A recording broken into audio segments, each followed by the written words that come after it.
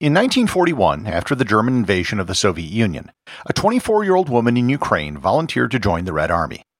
She was initially pressured to become a nurse, like most women who volunteered. However, that wasn't what she wanted to do. She wanted to be on the front lines.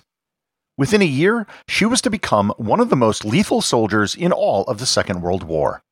Learn more about Lyudmila Pavlichenko, aka Lady Death, on this episode of Everything Everywhere Daily.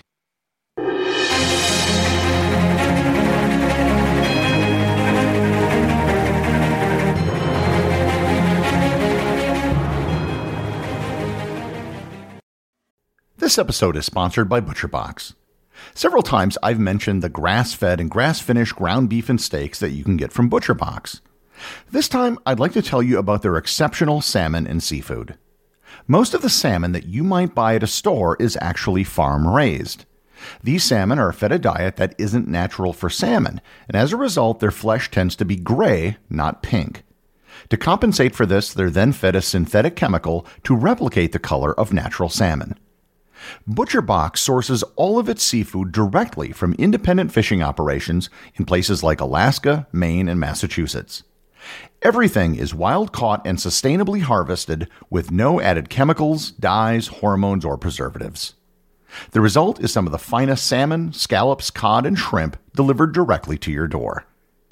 Sign up for ButcherBox today by going to butcherbox.com/daily. and use code DAILY at checkout and enjoy your choice of bone-in chicken thighs, top sirloins, or salmon in every box for an entire year.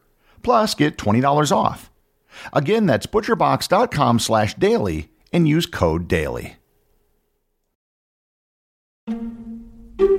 Hey, my name's Otis Gray, host of the Daily Book Club, a daily podcast where I read wonderful old books one chapter at a time.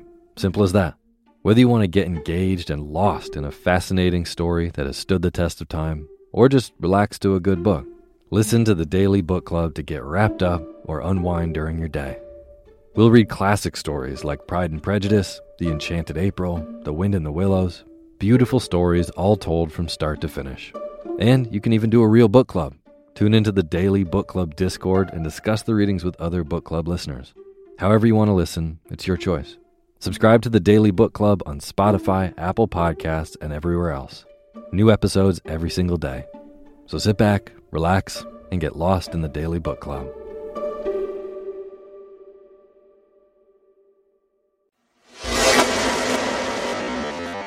The woman we know as Lyudmila Mikhailovna Pavlichenko was born Lyudmila Belova in present-day Ukraine, in what was then the Russian Empire in 1916. She was admittedly a tomboy growing up and was always very competitive. When she was 14 years old, her parents moved to Kiev. While in Kiev, legend has it that she encountered a boy her age who was bragging about what a good shot he was with a rifle. She later noted, quote, "I set out to show that a girl could do just as well as a boy, so I practiced a lot." End quote. She joined a local shooting club and began practicing. She quickly showed proficiency and earned the respected Voroshilov Sharpshooter Badge, which was a Soviet civilian award for excellence in sharpshooting. She was married very early at the age of 16 and had a son. It was this marriage where she took the name Pavlichenko. However, the marriage didn't last very long, and she and her young son moved in with her parents. She took a job at the Kiev Arsenal, which manufactured armaments for the Soviet military. In 1937, she enrolled in a university with the intent of becoming a history teacher. She competed on the track and field team in the pole vault, and also attended a Soviet sniper school on the side to keep her marksmanship skills up to snuff. Like everyone in the Soviet Union, Lyudmila's world was turned upside down with the German invasion in June of 1941. By this time, she was in her 4th year at Kiev University. When she heard news of the invasion, she was among the first group to go to the Odessa recruiting office to volunteer to fight in the war. At the time, like in most armies, what few women that were in the Red Army were regulated to support roles. Lyudmila was encouraged to become a nurse. Lyudmila, however, didn't want to become a nurse. She wanted to fight. She refused the position of a nurse and argued with the recruiting officer that she had been trained as a sniper and had proven her ability at marksmanship. The recruiter eventually relented, and she was assigned to the Red Army's 25th Rifle Division. Just because she was assigned to an infantry unit as a sniper didn't mean she was actually doing any sniping. In fact, she wasn't even issued a gun. The only thing she was given was a single grenade. The lack of a weapon was due to weapon shortages and the fact that she was just considered low on the totem pole because she was a woman. The situation changed, however, on August 8, 1941. One of her comrades was hit, and he gave her his Mosin Nagant Model 1891 bolt-action rifle. She later noted, quote, "He was such a nice, happy boy, and he was just killed next to me. After that, nothing could stop me." End quote.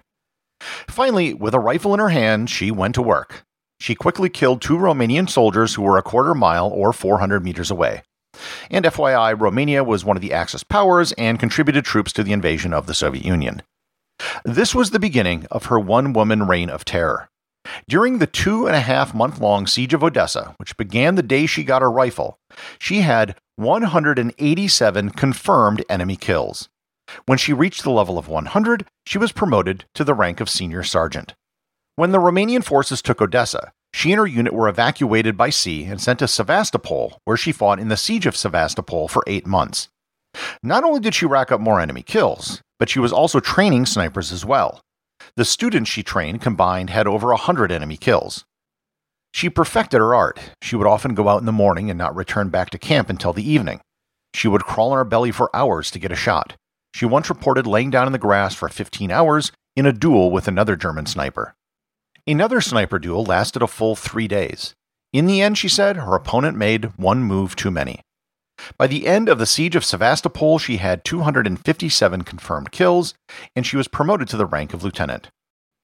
Word of her deadly accomplishments had spread. She had earned the nickname Lady Death. The Germans knew who she was. They would often use loudspeakers to try to bribe her to switch sides. They would say, quote, "Ludmila Pavlichenko, come over to us. We will give you plenty of chocolate and make you a German officer," unquote. And they also put a reward on her head and threatened to tear her into pieces, one for each soldier she killed. She got married to another sniper who was on the front lines with her, but he was killed just days later from a mortar shell. In June of 1942, Ludmila Pavlichenko herself was injured from a piece of shrapnel from a mortar round. With this injury, the decision was made to pull her from active combat duties. It was her 4th combat injury. By the time she was removed from the front line, she had a total of 309 confirmed enemy kills, 36 of which were opposing snipers. She wasn't just the most lethal female sniper in history, but one of the most lethal in world history, period, up to that point. And she did it all over a span of only 10 months. Once she was taken out of combat, her story took a very different turn. She was a highly decorated war hero, and most importantly, she had become famous.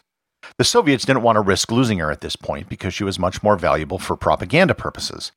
In September 1942, she was sent to the United States and Canada on a publicity tour to try to win support for opening up a second front of the war. She became the first citizen of the Soviet Union ever to visit the White House. She met President Roosevelt, and Mrs. Roosevelt took a liking to her. Eleanor Roosevelt invited Ludmila to join her on a tour of the United States to tell her story of fighting on the front lines to the Americans. In one of their first stops in Washington, D.C., Ludmila met the American press for the first time. She didn't speak English, so everything had to be communicated through an interpreter, but she was dumbfounded by the questions. One of the questions asked if Soviet women were allowed to wear makeup on the front line. She replied, quote, "There's no rule against it, but who has time to think of her shiny nose when a battle is going on?" End quote. She got the same treatment from the press everywhere she went in the country. She was dubbed the girl sniper by the New York Times. Articles were written about the length of her skirt being too long and that she never wore makeup. Another article reported that her uniform was ill-fitting and made her look fat. She gave as good as she got with the press. In an interview with Time magazine, she noted, quote, "I wear my uniform with honor. It has the Order of Lenin on it. It's been covered with blood in battle. It's plain to see that with American women, what is important is whether they wear silk underwear under their uniforms. What the uniform stands for, they have yet to learn." End quote. Over time, she found her voice and was able to captivate crowds with her stories. At a rally in Chicago, she said to the crowd, quote, "Gentlemen, I am 25 years old and I have killed 309 fascist invaders by now. Don't you think, gentlemen, that you have been hiding behind my back for far too long?" End quote. The crowd stood in stunned silence for several seconds before erupting in applause. While she was popular with the crowds, the media still didn't get it. Malvina Lindsay, who wrote the Gentler Sex column for the Washington Post, wrote about the way Ludmila dressed, quote, "Isn't it a part of military philosophy that an efficient warrior takes pride in his appearance? Isn't Joan of Arc always pictured in beautiful and shining armor?" End quote. Even if the media didn't like her, the crowds did. In every American city, she was showered with gifts and attracted huge crowds. Woody Guthrie even wrote a song about her titled Miss Pavlichenko. When she returned to the Soviet Union, she spent the rest of the war training snipers and never saw frontline duty again. She was awarded the Hero of the Soviet Union and twice awarded the Order of Lenin, the highest awards given in the country. She later finished her schooling and became a historian with the Soviet Navy and later the Department of Veterans Affairs. She suffered from depression, post-traumatic stress disorder, and alcoholism the rest of her life.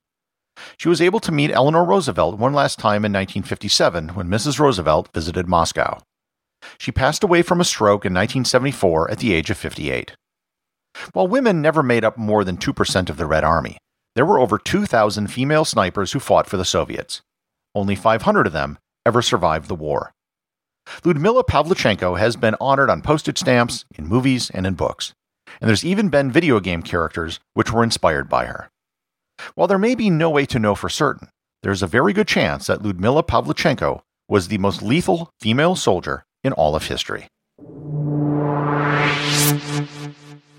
The associate producers of Everything Everywhere Daily are Peter Bennett and Thor Thompson. If you'd like to support the show, please join the list of patrons over at patreon.com. And also remember, if you leave a review or send me a question, you too can have it read on the show. Miss Pavlichenko, well known to fame. Russia's your country, fighting's your game. The world will always love you for all time to come. 300 Nazis fell by your gun, fell by your gun.